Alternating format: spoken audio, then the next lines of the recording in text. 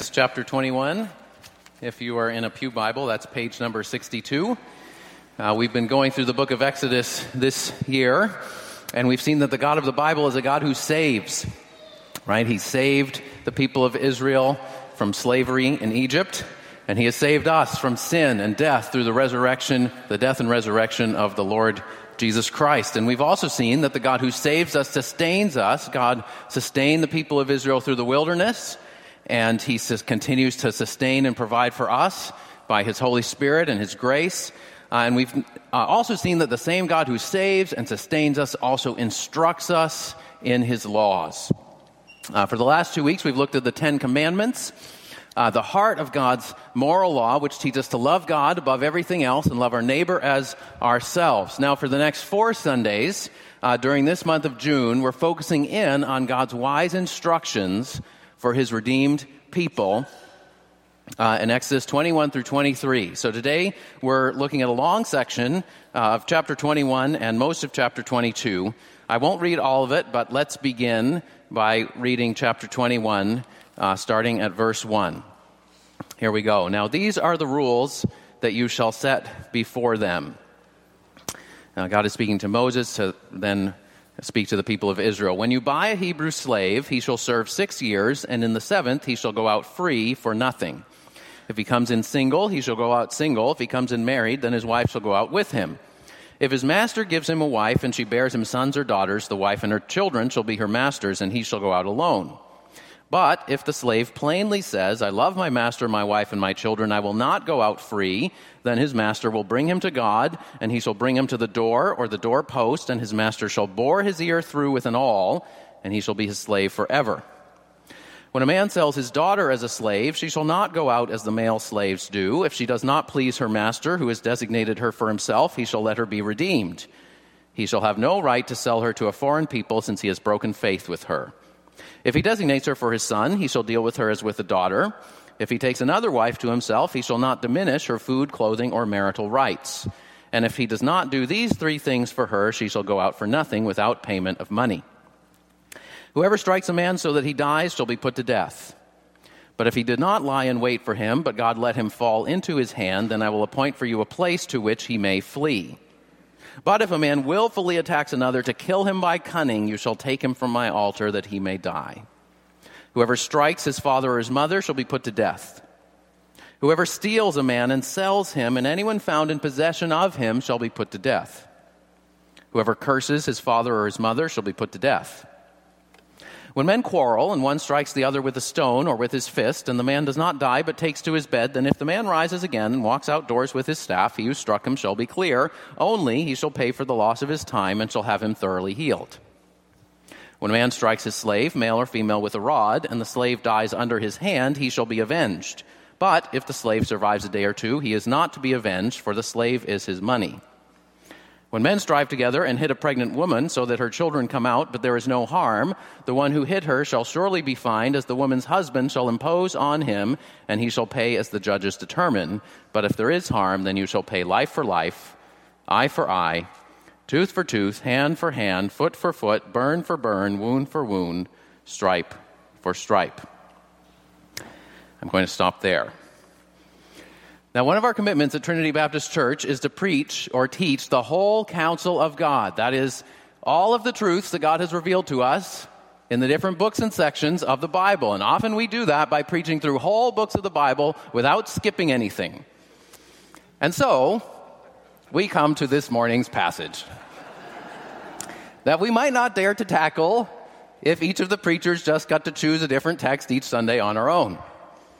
Now, a handful of you are lawyers or law school students, and some of you might be fascinated by this. But most people who try to read straight through the Bible come to passages like this, and their eyes start to glaze over, or maybe you're thinking, yikes, some of these laws sound really harsh. Slavery, the death penalty for cursing your parents, an eye for an eye and a tooth for a tooth. Can I really trust that these laws come from a good and just and wise God? But here's the thing. If the whole Bible is God's word for us, then God has something good for us here in these chapters, no matter how strange and alien they may seem. So this morning I want us to take a deeper look at these chapters that are easy to misunderstand because we don't live in that cultural context, or we can be tempted to just ignore and overlook because we don't know what to do with them. Now, a bit of the big picture. Back in chapter 19, verse 6, God said to the people of Israel, "You are to be my kingdom of priests and my holy nation." In other words, God was calling the Israelites to reflect his distinctive character, his wisdom and justice and love to the surrounding nations. And this section in particular is teaching the Israelites how to reflect God's character in their life together as a civil society, as a nation. Now, these laws we're looking at today were specifically intended for the Old Testament people of Israel. They don't apply directly to the Christian church because the Christian church is not a nation state. Jesus Christ did not tell his disciples to set up a king and get a military force together and take a piece of land and from there expand the Christian kingdom throughout the earth. No, he never said that. In fact, the disciples seem to have had that idea, and Jesus said no. They said, "Are you going to restore the kingdom to Israel?" And he said, "No, but I'll give you the Holy Spirit, and you will go to the ends of the earth and bear witness to me as the Savior and Lord." So these laws are also not meant to be directly implemented by modern governments, because modern governments do not have the authority or are not given the responsibility no modern nation state is God's kingdom of priests and God's holy nation on earth. And modern governments have the responsibility to administer justice. Romans 13 tells us that. But God has not authorized any government to enforce the laws of the New Testament, to compel people to come to church or compel people to obey the particular commands of the Lord Jesus Christ. Jesus said Christians are exiles scattered among the nations. We live in loyalty to Jesus, but we live throughout all the nations of the world. So then you might ask, well, wait a minute. Okay, if these chapters don't apply directly to the church, and they don't apply directly to modern governments, then are they really any use for us at all? And the answer to that is yes, because they show us God's wisdom in applying the principles of his moral law within a particular historical and cultural context. And don't we need God's wisdom to apply the Ten Commandments, for example, to our own lives and our own habits and our life as a Christian community, as a church, our own particular circumstances? Second reason these laws are helpful is they don't just tell us how God wants us to live ideally, but also how to deal with some of the realities of life in a messy and broken world. The section we're looking at today is sometimes called the case law because it outlines common situations, common cases that the ancient Israelites would have faced, and it gives guidance about how to pursue justice on a case-by-case kind of basis. Verse 1 says, "These are the rules." That word can also be translated judgments or judicial rulings. In other words, the case law sets a judicial precedent for how to deal with other similar situations that may arise. But I want you to notice just from the start that every situation mentioned in these chapters is a result of living in a fallen world. Notice how the paragraphs begin. Verse 2, when you buy a Hebrew slave. Verse 10, when a man sells his daughter as a slave. Verse 12 to 17 have a different structure. We'll look at that later on. But verse 18, when men quarrel and one strikes the other.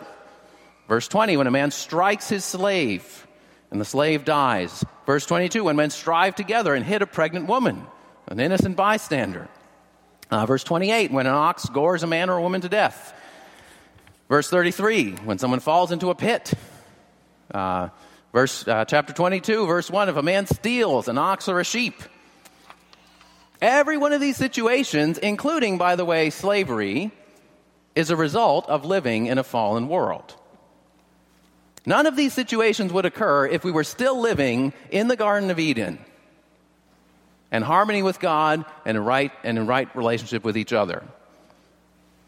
But you see, when God saves us God doesn't magically transport us out of our sinful flesh and this broken world. We still have to deal with potentially oppressive work situations, quarrels and fights, car accidents, wildfires, things that get lost or stolen, etc., etc., etc. And what we see here is that God makes provision for us in the midst of a messy world. He doesn't promise a utopia, then or now, but he does show us a way forward, one step at a time toward his redemptive and righteous purposes. So the laws we're looking at today are not God's last or only word on these topics, but they do show us God's wisdom in applying the law in concrete situations and in responding redemptively to the realities of a fallen world. As we go through these chapters, I want to do two basic things as we go along. I want to point out some of the ways that Israel's laws distinctively reflected God's character in their historical context. So I'm going to mention some comparisons to other laws of other nations of that time, of the ancient Near East. And we'll see some ways that the laws distinctively reflected God's character. And second, I want us to consider God's intention for us here and now. We won't be implementing these laws directly, but we need to consider how we're called to live distinctly as followers of Jesus Christ. As we heard earlier from the Sermon on the Mount, when Jesus said, you're to be the salt of the earth, the light of the world, a city on a hill, a distinct people who bear witness to the goodness and glory of God. Now, there are 5 categories of laws that we're going to look at this morning. First, laws about slaves. I'm going to spend a longer time on the slavery laws because those are more complicated and more fraught in our context. Second, there's laws about capital punishment. Third, laws about bodily injury. Fourth, laws about lost or stolen property. And fifth, the law about premarital sex. We're going all over the place today.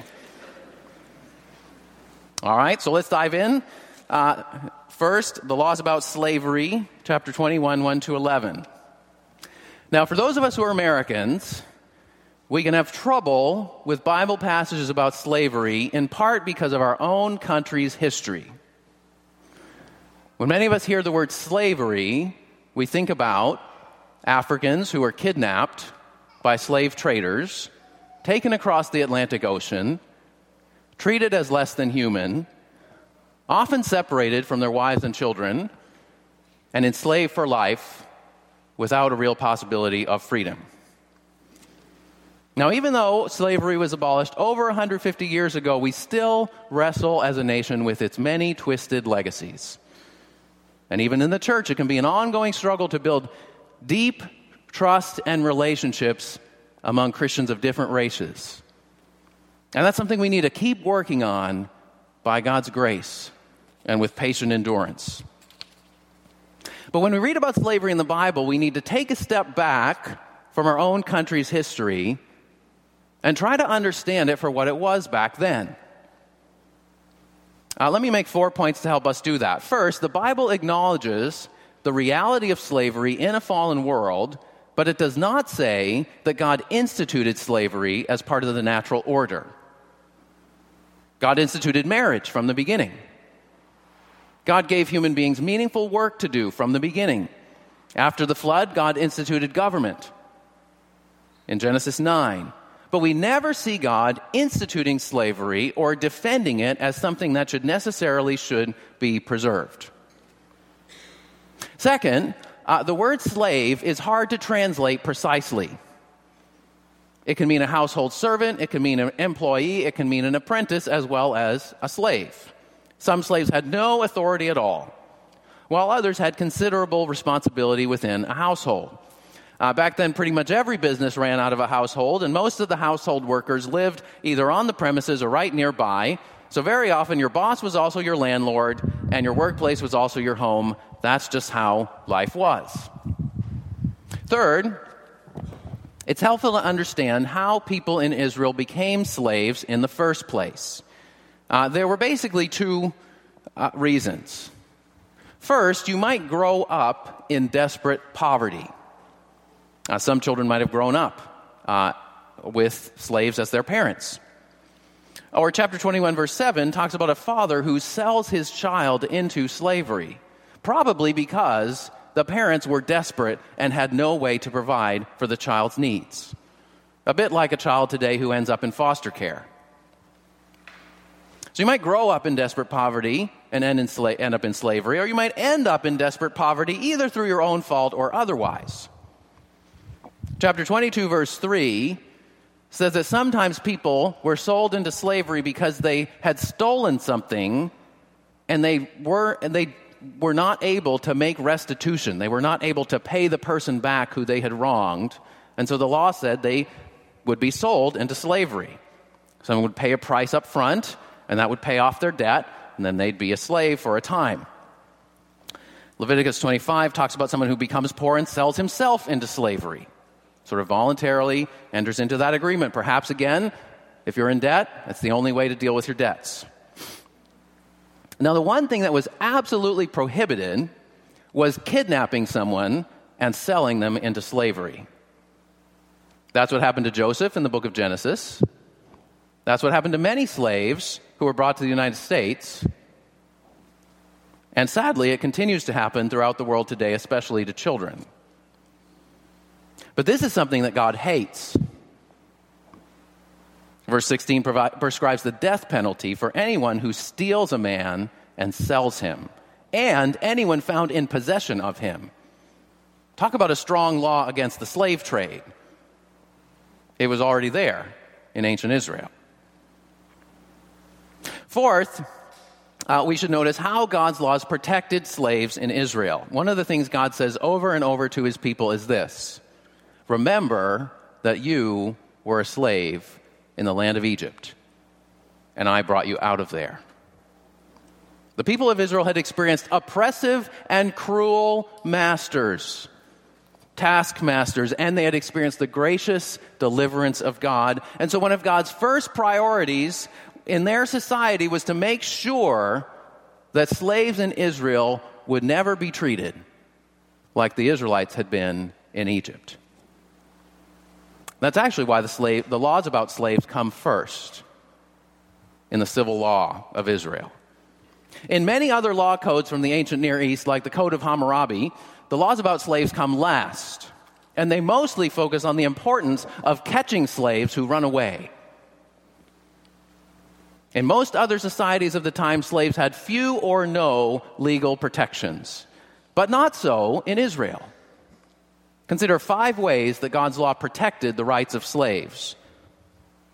First, the 4th commandment specified that slaves, just like everyone else in Israelite society, got a full day off every week on the Sabbath. That was not the case in any other ancient society. It's not even the case for many people today.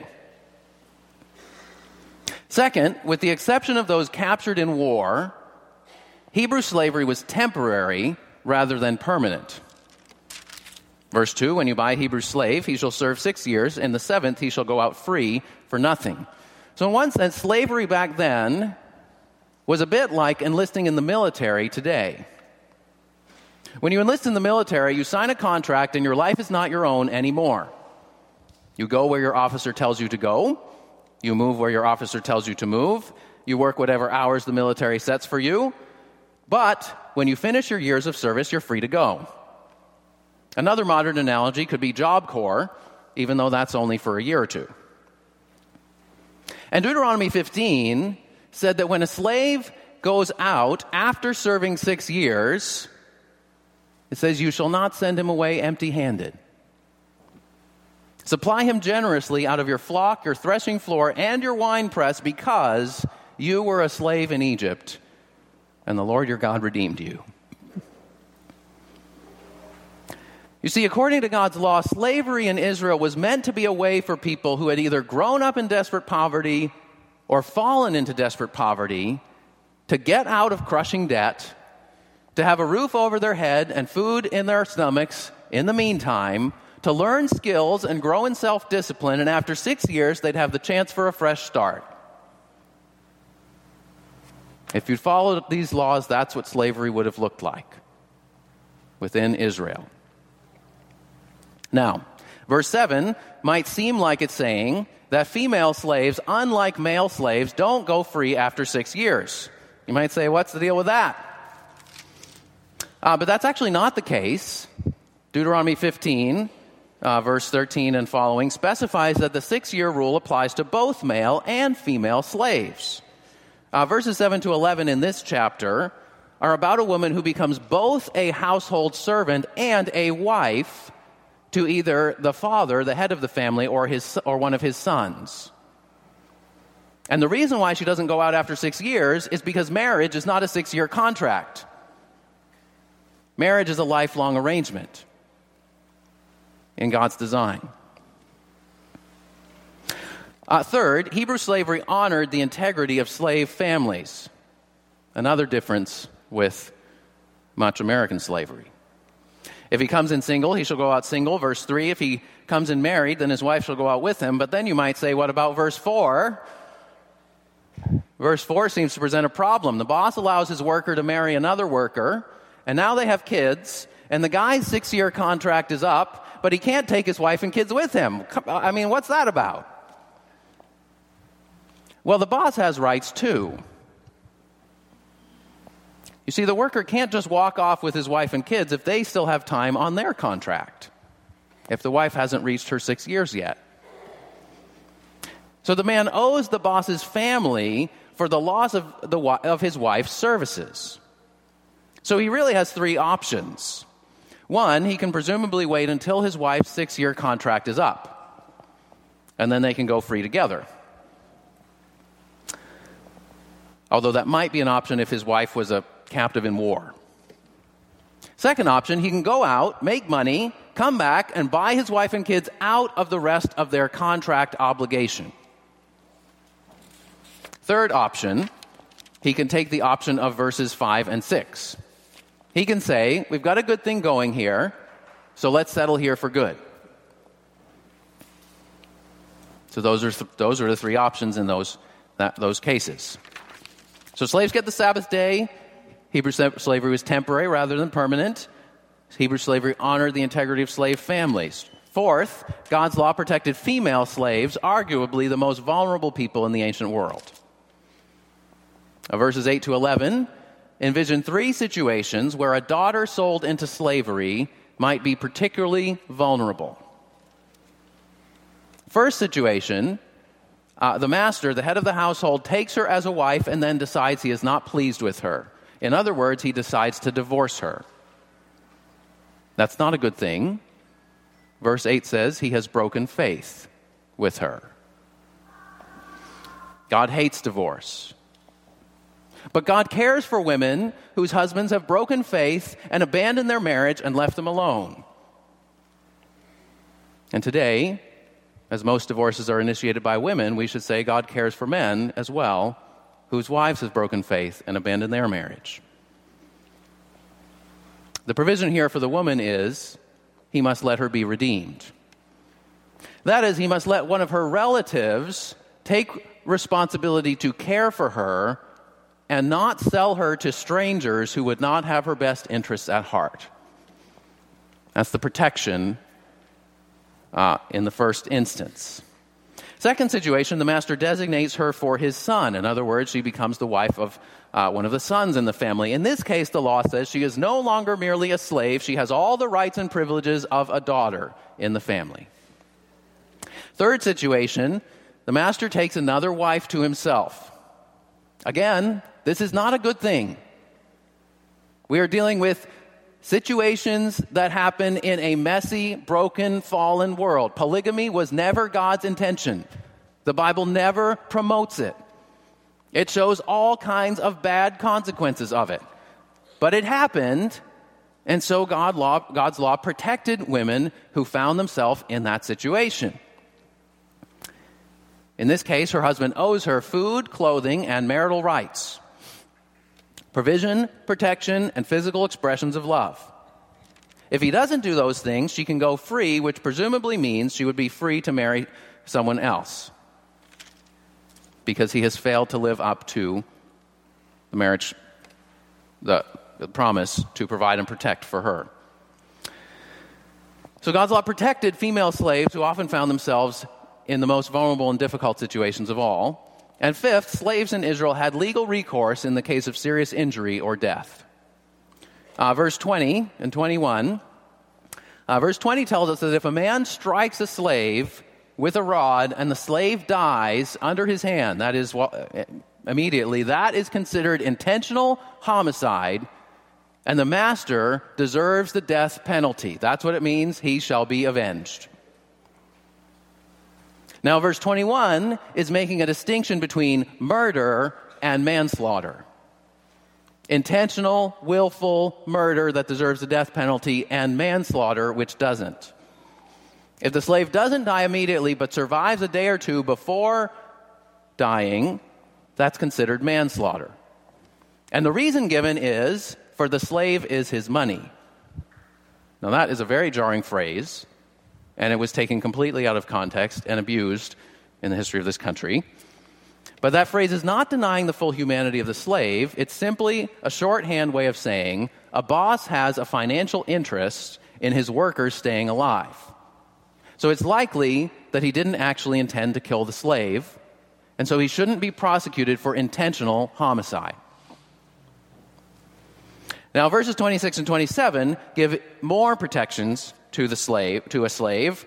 If a man destroys a slave's eye, that's an example of an injury with significant future implications.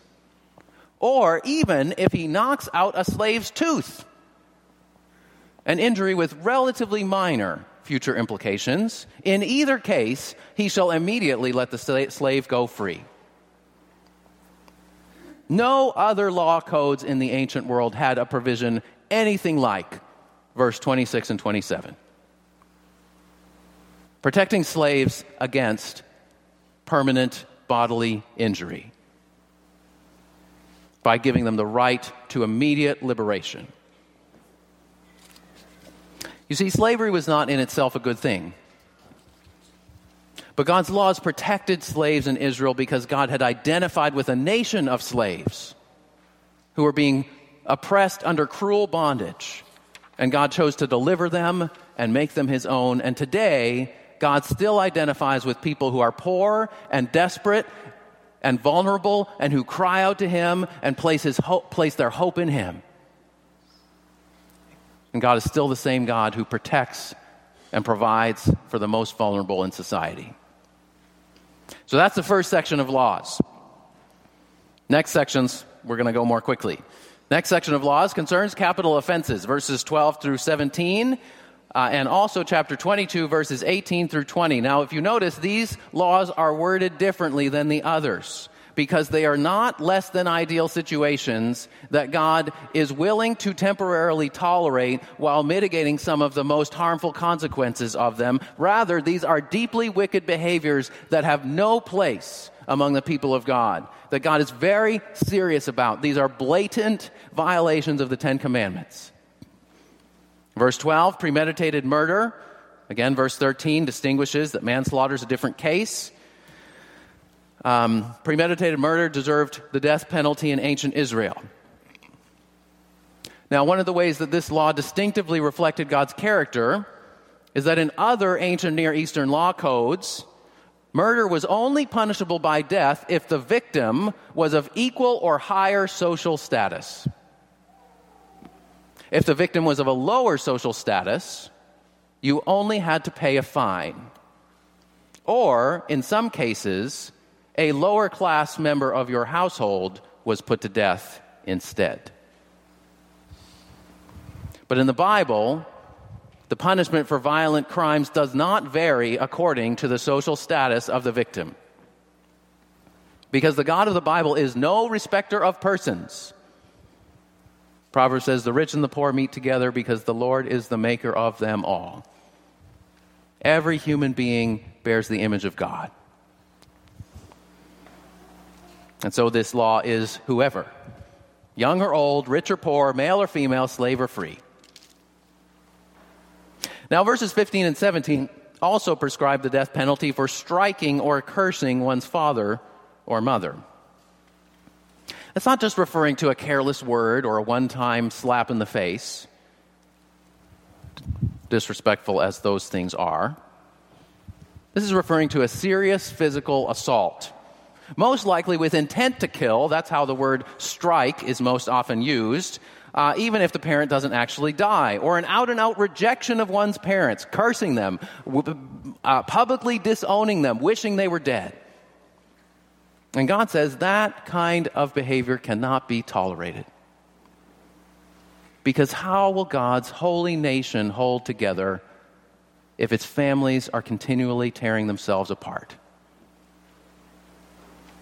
Now, we live in an age where it's pretty common to disrespect authority. But the Christian community is called to be distinctive in showing respect for the authorities that God has placed over us, beginning with children and adults honoring, respecting their father and mother. Chapter 22, 18 through 20 lists 3 additional capital offenses: sorcery, that is witchcraft or magic, trying to control or manipulate God by channeling spiritual powers; bestiality, this is also connected with idolatrous worship, and it lowers people to the level of animals; and 3, idolatry, sacrificing to any god other than the Lord. Chapter 21, 12 to 17 is 3 offenses against human beings, and chapter 22, 18 through 20 are 3 offenses against God. They're all blatant violations of the 10 Commandments, and they're deeply destructive and dishonoring behaviors, and God wanted them to have no place among his redeemed people. Now, you might ask, what does the New Testament say along these lines? Again, the church is never authorized to use physical force, so the church should never be administering the death penalty. But what the New Testament does say is that if someone professes to be a Christian and yet persists in serious and unrepentant sin that violates one of God's clear moral laws, the church is instructed to remove them from the membership of the church, to no longer treat them as a fellow believer, to say you are not living in accordance with the new covenant in Jesus Christ. We can no longer call you a brother or sister in Christ. We will respect you as a human being, but you may no longer call yourself a fellow believer if you continue to persistently act in destructive and dishonoring ways. Third category, bodily injury, verses 18 to 36, the rest of chapter 21. Now, broadly speaking, this section goes from more to less serious. Verses 18 to 27, a human injures another human. Verses 28 to 32, an animal injures a human. Verses 33 to 34, a human injures an animal. Verses 35 to 36, an animal injures an animal. You could also say verses 18 to 27 are about sins of commission, that is, actions that cause harm to someone else. Verses 28 to 36 are sins of omission, that is, negligence. You're causing harm to somebody else by doing nothing when you should do something.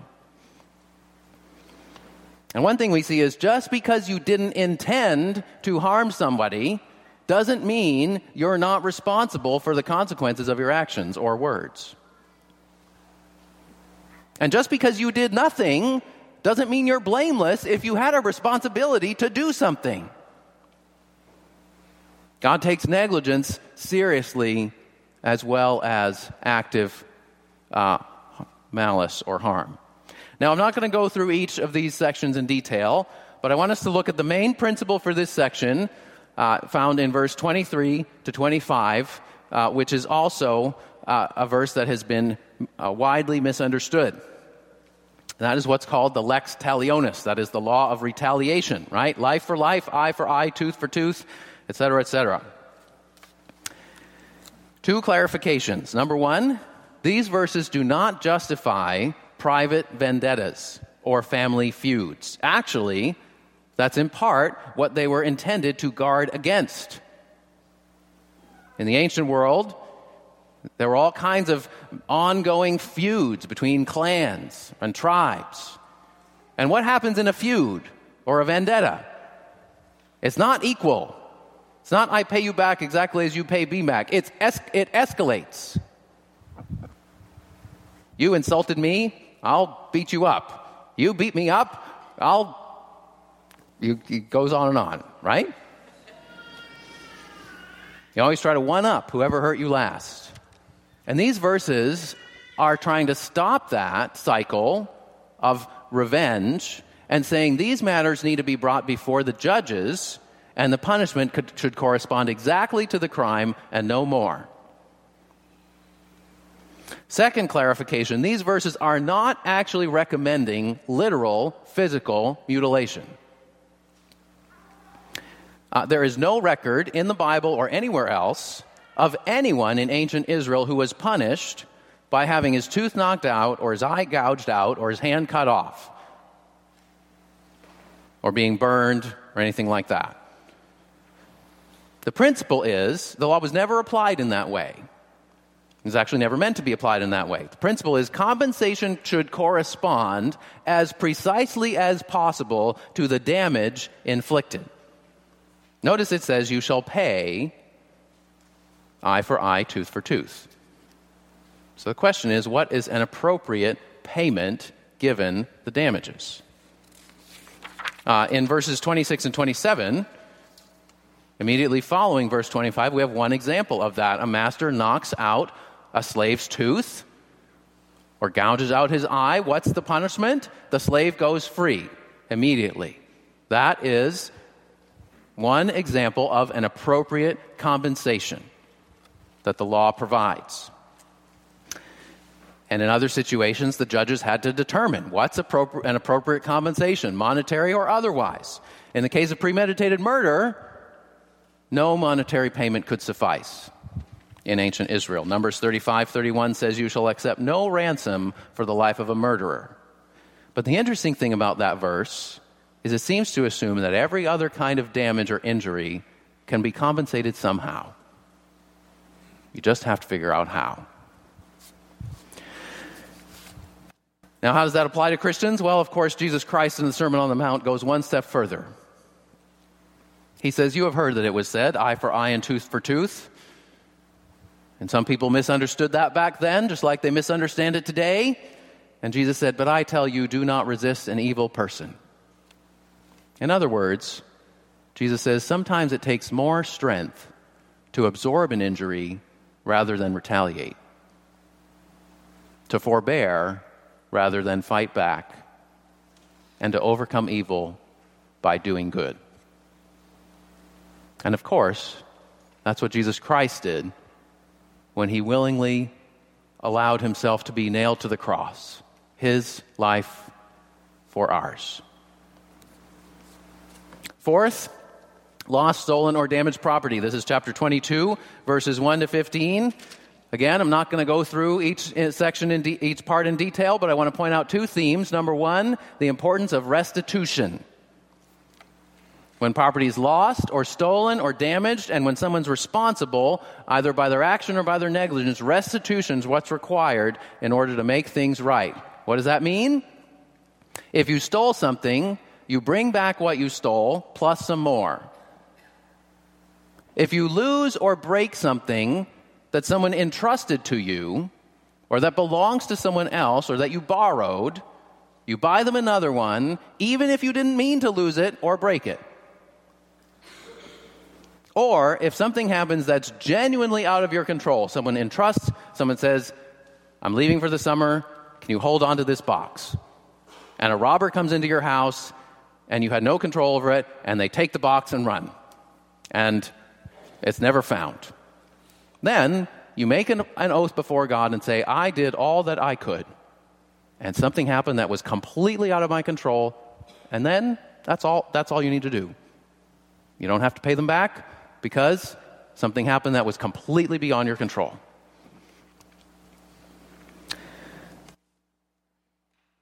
So the importance of restitution. And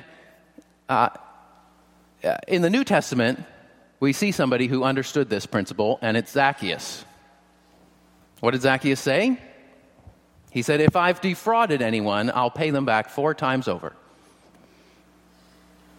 You know, Zacchaeus didn't just say, Jesus, I've done a ton of bad things in my life.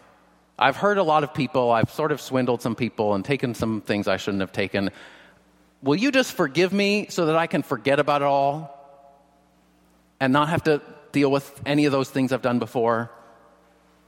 No. Zacchaeus said, in effect, Jesus, I know I've done wrong, but I can see that you've accepted me despite my sins, and so now I want to do whatever I can to make things right with anyone I've wronged.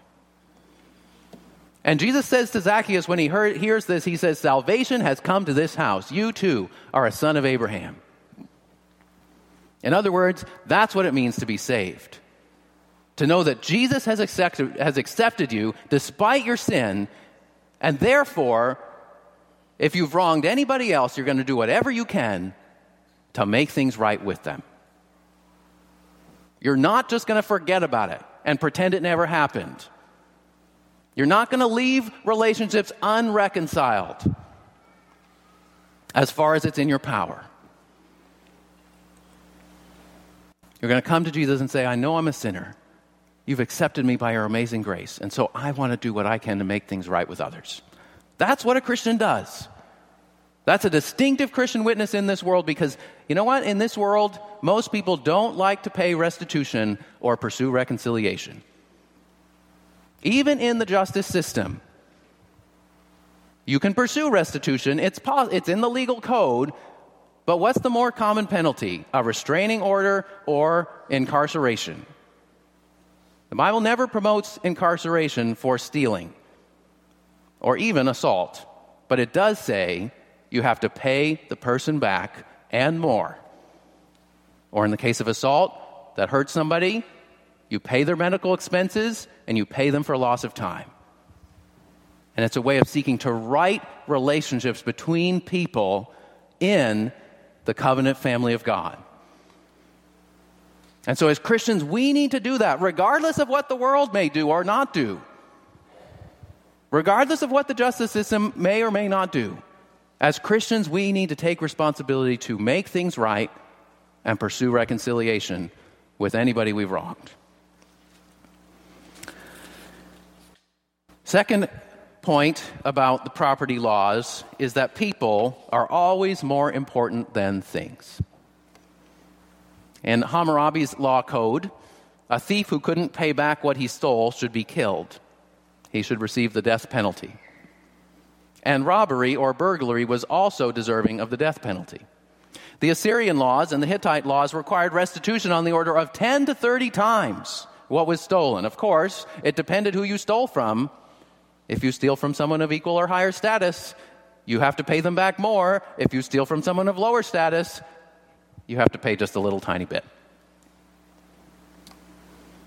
In Israel, restitution was much more reasonable and doable. It was normally double, sometimes up to 4 or 5 times. And property crimes are never punished by the death penalty in Israel because among God's people, people are always more important than things. One specific example, chapter 22, verse 2, if a thief is found breaking in and is struck so that he dies, there shall be no blood guilt for him. But if the sun has risen on him, there shall be blood guilt for him. What does that mean? If somebody breaks into your house at night, you can't really see what's going on, you kill him, that's self-defense. Because you don't know what the thief is trying to do, and he might be trying to kill you, and self-defense is allowed in the law. But if it's daytime, you can see that the thief is not trying to kill you. He's only trying to take your stuff. If you kill him, you are guilty of murder. Or manslaughter, depending on how that's judged. But still, you're guilty. Even though the thief was obviously committing a crime. You see, God's law even protects the dignity of criminals. Criminals, too, are created in the image of God. And God's law protected them. Last section. Chapter 22, verse 16 and 17. If a man seduces a virgin who is not betrothed and lies with her, he shall give the bride price for her and make her his wife. If her father utterly refuses to give her to him, he shall pay money equal to the bride price for virgins. All right? This is about premarital sex. It's not about rape. This is a situation where the man initiates, but the woman consents. Deuteronomy has a law about rape. And if a man finds a woman in the open country and she screams for help and nobody can hear her and he violates her, he deserves the death penalty. That was the law. If she was around other people, then she could have called for help. And it's not the death penalty. It is a penalty, but it's different. Anyway, we're not talking about rape here. The consequence is, but the situation is, a man initiates, and he and a woman sleep together. Neither of them are already married. Neither of them are already betrothed. That is, in a binding covenant that they would be married.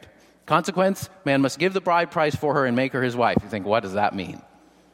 Okay, in the ancient Near East, if a man wants to marry a woman, he would normally give a substantial sum of money to the bride's family, although sometimes it was even given to the bride herself. In Genesis 24, Abraham's servant gave silver and gold jewelry and clothing to Rebekah, who was to marry Isaac, and he also gave gifts, costly ornaments to her brother and her mother. What was this? It was a way of acknowledging the seriousness and costliness of the marriage covenant. It was a man's way of saying, I am not doing this lightly or impulsively. I'm willing to put a lot of things on the line. And usually the bride or her family would save or invest the bride price. You could also call it the wedding present. It was kept as a kind of insurance policy for the bride, just in case her husband died unexpectedly or in case her husband abandoned her. And she had no other way to provide for herself. It was a safety net. It's actually something that protected the woman. The problem here is the man sleeps with the woman without making any promise to her and without going through any preparation for marriage. And by doing this, he puts the woman at great risk. For one thing, she might be pregnant. And then if he abandons her, another guy might refuse to marry her because she's no longer a virgin. Again, in that social and cultural context, that was a big deal.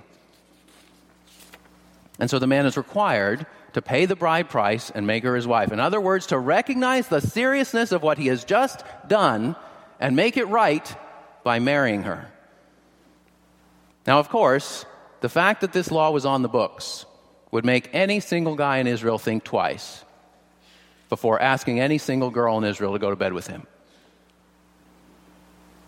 Right? Because he would know that among the people of God, sex is not cheap and it's not casual. 2 applications for Christians today. Number 1, don't have sex before marriage. According to God's design, sex is like super glue. It's meant to seal the deal on a covenant of marriage and is meant to build on that bond for the rest of your life. Second, some of you are married now, but you started having sex with each other before you got married. Now, ironically, if you're a Christian, having sex before marriage often makes it harder for you to enjoy sex after marriage because you have residual guilt and shame tied up with having sex before marriage when you knew that it was wrong.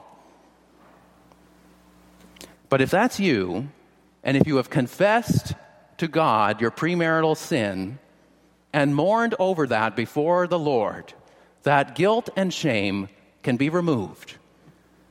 It doesn't have to hang over your bed and your marriage forever.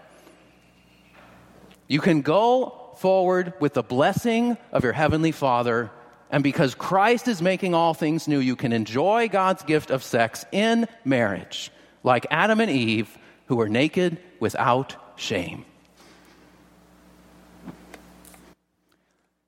We've gone all over the place today because there's no area of our lives as God's holy people that God does not care about. And yet there's no area of our life that is so broken or so damaged or so twisted that God cannot begin a process of healing and restoration and making things right. God can meet us right where we are and help us take the next steps forward to where He wants us to go. And we can have this confidence because we have a Savior, Jesus Christ, who has come to meet us where we are, who has taken our sin upon Himself, and who has promised never to leave us and never to forsake us. That's what we're going to celebrate as we come to the Lord's Supper today. Let's pray. Father,